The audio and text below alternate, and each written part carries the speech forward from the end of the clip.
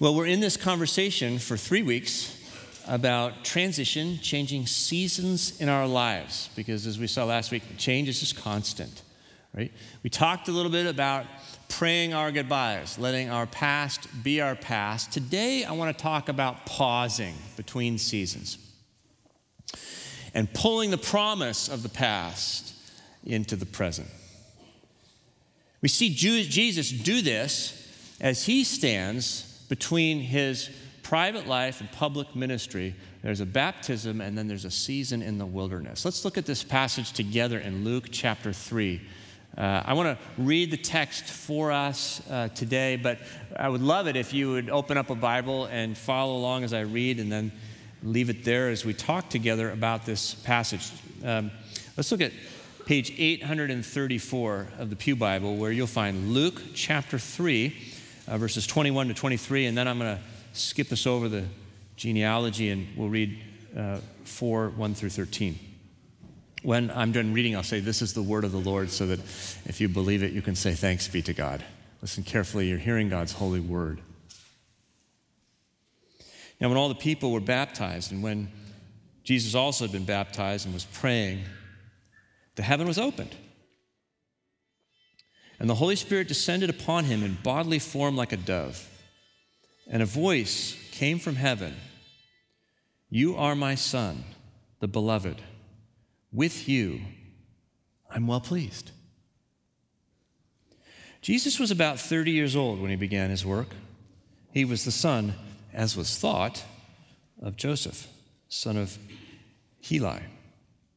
Now, the genealogy that comes next it makes the point, basically, the universal scope of salvation that Jesus comes to bring for all people. But it also makes the point that Jesus is the Son of God. Okay, that's where it ends. Let's skip over now to where Luke takes up the story after the baptism in verse 1 of chapter 4. I'll read again. Jesus, full of the Holy Spirit, returned from the Jordan, where he was baptized, and was led by the Spirit in the wilderness, where for 40 days he was tempted by the devil. He ate nothing at all during those days, and when they were over, he was famished. The devil said to him, "If you are the Son of God, command this stone to become a loaf of bread." Jesus answered him, "It is written, one does not live by bread alone."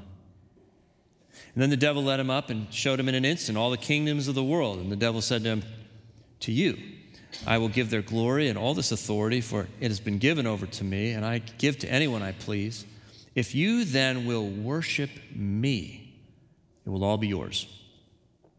Jesus answered him, "It is written, worship the Lord your God and serve only him."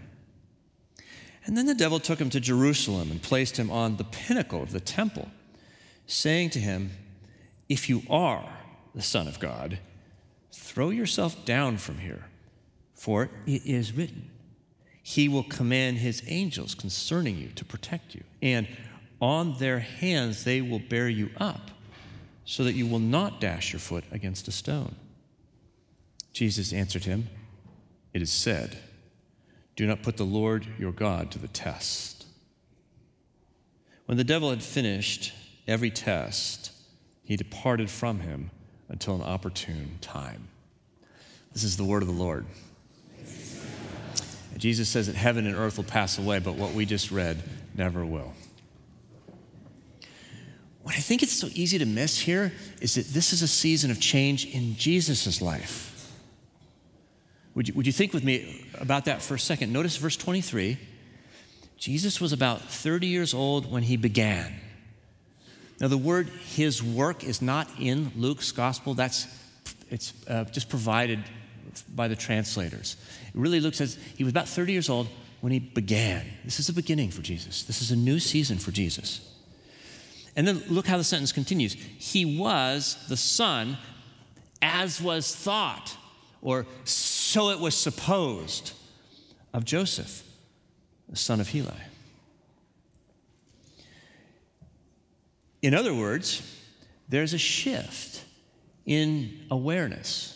Jesus was thought of before he began as the son of Joseph. That's what it was supposed of Jesus. That's what he supposed of himself. But now there's a shift of awareness.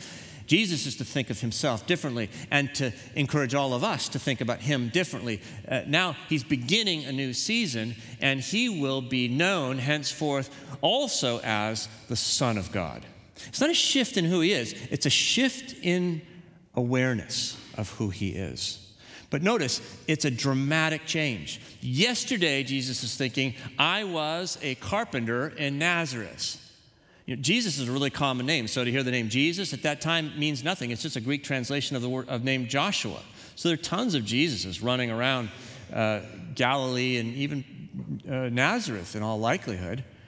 He was just a regular bloke. He was working with wood and stone and making stuff and selling stuff. And he did that for 30 years. And now God baptizes him. Now he's being commissioned to a public life, a public ministry as rabbi, as healer, as miracle worker, as revolutionary, as savior, as the Son of God. This is huge. Can you imagine what a mind bender it is to change your perspective in such a short period of time? Jesus is going to say to himself, I'm going to have to go, because of this is who I am, I'm going to go to new places, I'm going to have to discover new potential, new powers, live with a new purpose. Everything, it seems like, must be changing for Jesus in this moment. I mean, and it's not easy. Remember, when Jesus, in his ministry, goes back to his hometown, it says he could do no miracles. Why? Because they knew him not as the Son of God, but as son of Joseph. And maybe he even knew himself that way. And you go back to, you know how you go back to your home when it's like Thanksgiving and you're like an adult now, and then you get home and all of a sudden you start you're living like a fourth grader again. No offense to fourth graders. I mean, we love them. And mom and dad start to treat you like a fourth grader. You're like, right back there, right? He could do no miracles in Nazareth. Why? Because they said, hey, we know who you are. We've lived with you for 30 years. You're this little, cute little, Jesus. So Jesus has this adjustment. And I think that any of us, as we go through a season of change, have a similar kind of an adjustment. We get confronted with the question, who am I now? So much has changed. Who am I now in this season? When I was a freshman in college, actually between my freshman and sophomore years in college, I had a really hard summer. I had 5 operations, and coming out of that, an experience of depression. I think it wasn't just the meds, it was an identity crisis. You see, because I had gone to college as an oarsman. I rowed on the crew. I know it's hard to believe. I've shrunk a lot. I used to be huge. We're recording this. I was huge. And greatly skilled as a rower. Anyways, so I picked the school that I went to because of rowing. I got in, I think, because of rowing. I ate, drank, and slept rowing. You know what my freshman classmates called me? They called me crew machine. I don't think it was flattering, but that was who I was. And so I have these 5 operations, surgery because of overwork, actually. I worked too hard in working out. And I never made the comeback. And so here's the question, who am I now? Who's the crew machine when he can't row anymore? You see, I was on the cusp of a new season, and I had no way to even find the handle. I didn't know how to move forward. So this crisis in my life. And I don't think that's so unusual, actually. Maybe you're a freshman, and this is why we have freshman orientation. You need to pause before you jump into this experience. Not because you don't know where things are. I mean, maybe you grew up in Seattle, you know the campus, but what's different is you. Now, you're not a 9th grader anymore. You're a husky. And there's a huge difference. And you need to wake up to that. But there are all kinds of experiences like that. You go through a breakup, and if you're Nick, you go to dating a Nick, and now you've been broken up, and everywhere you went, it used to be Nick and a Nick. We'd eat the same food, watch the same movies, take the same classes, hand in the same assignments. No, and it was Nick and a Nick everywhere, and now it's just Nick. It's just Nick. And you're like, who am I now? Or there's that moment, many of you are in the medical field, and when you're in med school and you stop being a student and you start being a physician, and they actually let you walk into the room with your own patient and you're the only one. They close the door and you go, oh my gosh, this is dangerous. Someone's going to get hurt. Who am I now? I thought I was just an overperforming student, but now someone thinks I'm a doctor. Okay, you have that baby, and for 20 years it's been all career, and now it's diapers and play groups. Who am I now? See, what the insight that's here is that Jesus, in this transition, pauses to gain awareness about who he is for a new season. He creates time and space for awareness. Now, it's not just that Jesus is super smart. Actually, the Father requires this of him.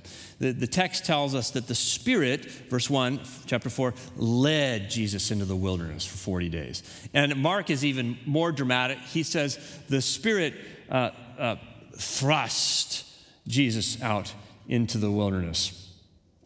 He pushed him. He drove him out for 40 days to pause. Now, I wish I were that smart. Over my career, 30 years, I've switched jobs several times. I have never once had the wisdom between gigs to take some time to reflect. In fact, for me, my jobs have always overlapped. So I'm doing the new job even while I'm doing the old job. And many of you had that same experience. And that's like the opposite of pausing, right? Because you're bringing the old George into the new job, right? And the new job is challenging the heck out of the old George. And it's just, a mess. And Jesus is saying, don't do that. You've got to renegotiate your sense of self for this new season. And to do that, it's going to take time and space. So you ask yourself, what do we do in that time and space? What would be the work to be done there? Well, I want Jesus to be our guide. So let's look again at this passage. There are two parts to it. There's accusation and there's promise, and they clash with each other. Accusation and promise. Here's what I think the accusation is. It's the voice in your head that says, you are not who you think you are. You are not who you say you are. You are not who you need to be for this new season of life. Have you ever had that voice in your head? Have you ever showed up in your office waiting for the real gal to arrive? And you're thinking, who am I? I'm not kidding anybody. And that's the voice of accusation. The character here is the devil. Now, I know some of us have trouble understanding this. It's strange, but the devil means, the word that's being used here, diabolos, means accuser. So I want you to take that concept. That's the heart of it, accuser. I know because of medieval paintings, we tend to think of a skinny little guy with a pointy red tail and red yoga pants showing up and doing this stuff with Jesus. But that's, I personally think that in all likelihood, this is happening in Jesus' head. He's hearing these thoughts and he's trying to disentangle them from the message that the Spirit is giving him. And it's hard work. This accusation, is that you, God? Is that you, devil? Notice that these accusations are all attacked at identity. If you are the Son of God, verse 3. If you are the Son of God, verse 9. See, what he's saying is, who do you think you are, O son of Joseph? Who do you think you are? That's the attack. That's where it's coming. And I think, we all at one point or another recognize this voice inside of us. You may be on the cusp of something new, and there's something inside of you that keeps saying, you're too young, you're too old. You're too poor. You're too broken. You're too bad. You're too evil. You've got too much history. You're not enough. And remember last week we talked about this loss that's part of putting the past in the past. And we come into this new season without something because we've lost it. It's not there anymore. And it's that sense of loss oftentimes that exacerbates this experience of not being enough. I don't know how I would face the future. Someone said after the first service, we were married 42 years until just a few months ago. And I don't know how to live without him, literally. And that's the common experience. Okay? So the voice says you can't. But on the other hand, what comes into conflict with that is promise. The promise is that voice that says, I am who I am because of God's promise. Notice what Jesus keeps saying to the devil. He rebuts him constantly. He says, it is written. It is written. He's going back to the past and he's saying, I have another voice in my life. It's the voice of God's word written. And then notice the third time he says, it is said, speaking. This is the voice, this is what he said, who spoke creation into existence, now being recalled to speak to us.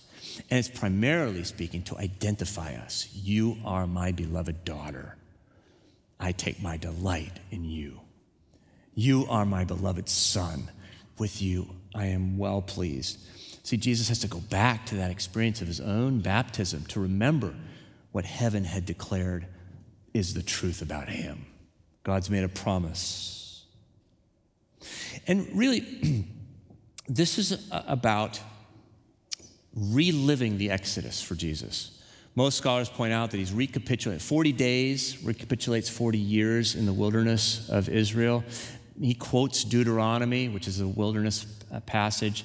All of the temptations that Jesus faced are the very same temptations that Israel had faced in its 40 years in the wilderness, grumbling about bread, flirting with idolatry, putting God to the test.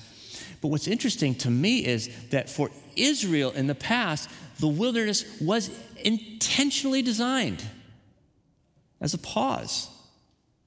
This is what Deuteronomy 8 teaches us. God says, I'm disciplining you. And by the way, that word Hebrew in discipline doesn't mean punishing you. I'm training you in the wilderness. I'm cultivating in you. And what's he training us for?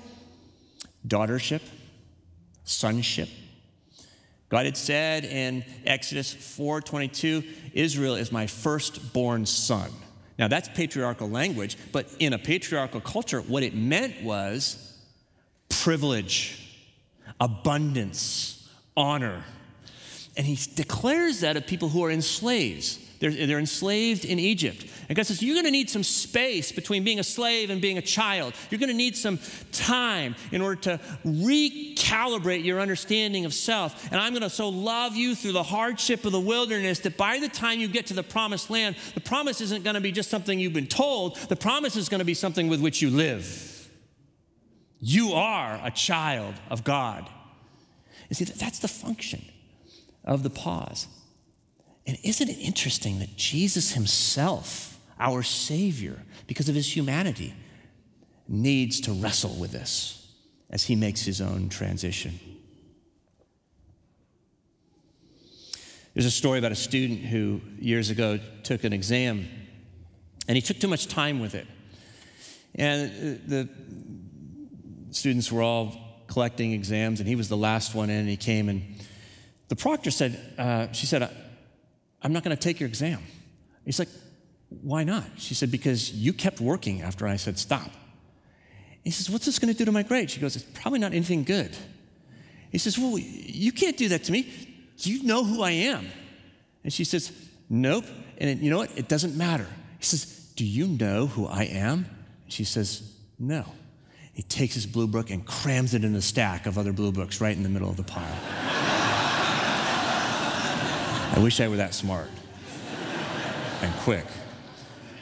But you know, the question for us, and I think Jesus is setting this before you today, is do you know who you are? Do you know who you are? That's the question that matters. That's the question with which your head is swimming with disorientation when you're making transition like this. And if you want to know, then you're going to have to do what Jesus did, and that's pause. Now, it's interesting to me that Jesus had a pause rhythm to his life. It wasn't just this one incident. You know, he had this pause rhythm for the rest of his life. From this point forward, the text will tell us he withdrew to a lonely place. He pulled away to a deserted place. Isn't that interesting? He had a practice in his life that kept him from becoming numbed or conformed or overwhelmed by the world around him, the pressures, the voices, the things that people said to him, and the things that he internalized and therefore said to himself. Jesus had to come back to the wilderness. By the way, the lonely place, that's the adjective form of the same Greek word for wilderness. He keeps coming back to this place. I mean, not literally, But again and again, he comes back to this pause, the time and space to return to his Father and say, would you remind me again who I am? Isn't it interesting that Jesus needed that? I mean, Jesus needed that. How much more would we need that? As though Jesus could somehow lose track in all the stresses of life. And so do we. What I'm saying is, it's not enough just to put the past in the past. We also have to learn how to pull the promise of the past forward. Okay? Pull the promise forward. That's the practice this week. And we do it by pausing. Now, let me suggest there are two questions that you want to ask yourself if you do take some time to pause. And the first is, now, in light of this transition, what needs to change in me? What needs to change in me? And the other is, what is staying the same as I move forward? The first question, what needs to change in me, gets at the accusation. It is nothing like transition to expose an unstable identity. Years ago, I worked at Mass General Hospital as a chaplain. They assigned me to the cardiac access floor, and it's the floor where they bring heart patients. And so day in, day out, I was sitting with, and by the way, they tended to be white, upper middle class, fairly high net worth men. I remember asking the nun why that was, and she smiled. But what I learned is these mostly men found themselves in a place where they had so bought the narrative that their identity was to be shaped by their work, by their achievement, by their financial success, that it literally almost killed them. And they're looking at me going, I can't keep living this way. They had an unstable identity. And that's oftentimes what change will do for us. And that's actually a good thing. So you're going to ask, hey, you know what? What needs to change in me? What half-truths and lies have I been carrying around that expose me to accusation? How have I allowed the world, not Jesus, to tell me who I am? How am I living more with the past and resisting the future? And then the other question, well, what is staying the same? This gets at the promise. It exposes God's faithfulness in the midst of the past, my own personal past and back in history. I can ask myself here, what isn't changing as I move forward? What has God given me? What has God done that's still going to be the same in an uncertain future? What has God done in the past? What promises has God made in the past that he'll keep in the future and I can count on them? And who, most importantly, who does God say that I am? Who am I now? Well, what I'm saying is we need to develop a pause rhythm. We need to find and create, actually, time and space for awareness. No one will help you with this. You've got to do it your own. You've got to push back in order to be able to pull the promise of God forward into this new season of your life. And I don't know what it looks like for you. It might be practicing the Sabbath. Oh, there's an idea in the 21st century. Practicing the Sabbath. You know what? A certain student comes to my mind right now who's a computer scientist. And between school and interviews, she is constantly coding. And I say, when are you ever taking Sabbath? And the Sabbath is a gift that God gives us to remind us that our work is not dependent on our diligence as much as it is on God's faithfulness. We need to be reminded again and again that it's about Him, not about us. Maybe it looks to you like a practice of morning prayer, just quiet with a cup of coffee, or evening journaling, or going away for a weekend, taking a retreat, or cutting out early at midday from work, just to be with Jesus and engage listening prayer.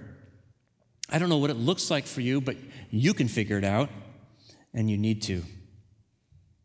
Without pause, we will resist change. You know the old quote that your system is perfectly designed to achieve the results that you are currently getting. And unless you gain some awareness on that system, you are not going to be able to modify it in the way you need to modify it for the future. One of my favorite living theologians is a man named Gerhard Lofink. And in an essay on newness, He says the reason why the early followers of Jesus Christ were so countercultural and innovative is because they had adopted the Jewish practice of looking towards the future by looking behind them. He used the illustration of a rowboat. This is the Israelite mentality. If you're in a rowboat, you know where you're going by looking at where you've been. And Lofik makes the point there's no other culture in ancient history that recounted its failure as much as Israel did. Most ancient cultures talk only about their successes. Israel's all over their failure, their shame, their rebellion. You read about it in the Old Testament. It says, why? It's because that's where God met them. That's where they met a God of grace, acting in human history to reverse the curse, to break the power of evil, and to identify us as his children. When we look backwards, he says, we permit God's ancient deeds to be renewed in us today. And when you decide to do that, you will stand with the characters of the Old Testament as though you were part of their story. You will stand with Shiphrah and Puah, the Hebrew midwives who stood up to the genocidal patriarchy of the Pharaoh. You will stand with David as he looks Goliath in the eyes with his scheming oppression. You will stand with Esther as she stands against the divisive politics of a man named Haman. You will stand with Jesus as a beloved child of God in all the privilege and all the abundance and all the honor of being a child of heaven. Well, in the 19th century, there was another carpenter who went through transition, and he wrote a few words of verse down one day, and he shared it with a friend, and she admired it so much, she said, you've got to distribute this. His name was Edward Mote, and to later generations, he would be known less as a carpenter and more as a hymn writer. And he's the one who wrote these words with which I close. My hope is built on nothing less than Jesus' blood and righteousness. His oath, his covenant, his blood support me in the whelming flood. When all around my soul gives way, he then is all my hope and stay. On Christ, the solid rock, I stand. Let's pray. God, we thank you for your faithfulness to us in the waters of our own baptism. It is there that we identify with Jesus in the waters of his and open up our minds and hearts to the declaration of heaven that you're pleased with us. We thank you. Because he stood with us in our sinful human nature, we now can stand with him at your right hand, a place of great privilege and abundance and honor. And we only ask that no matter what we face, individually or corporately, you will allow us to live out of that sense of who we are. In Christ's name, amen.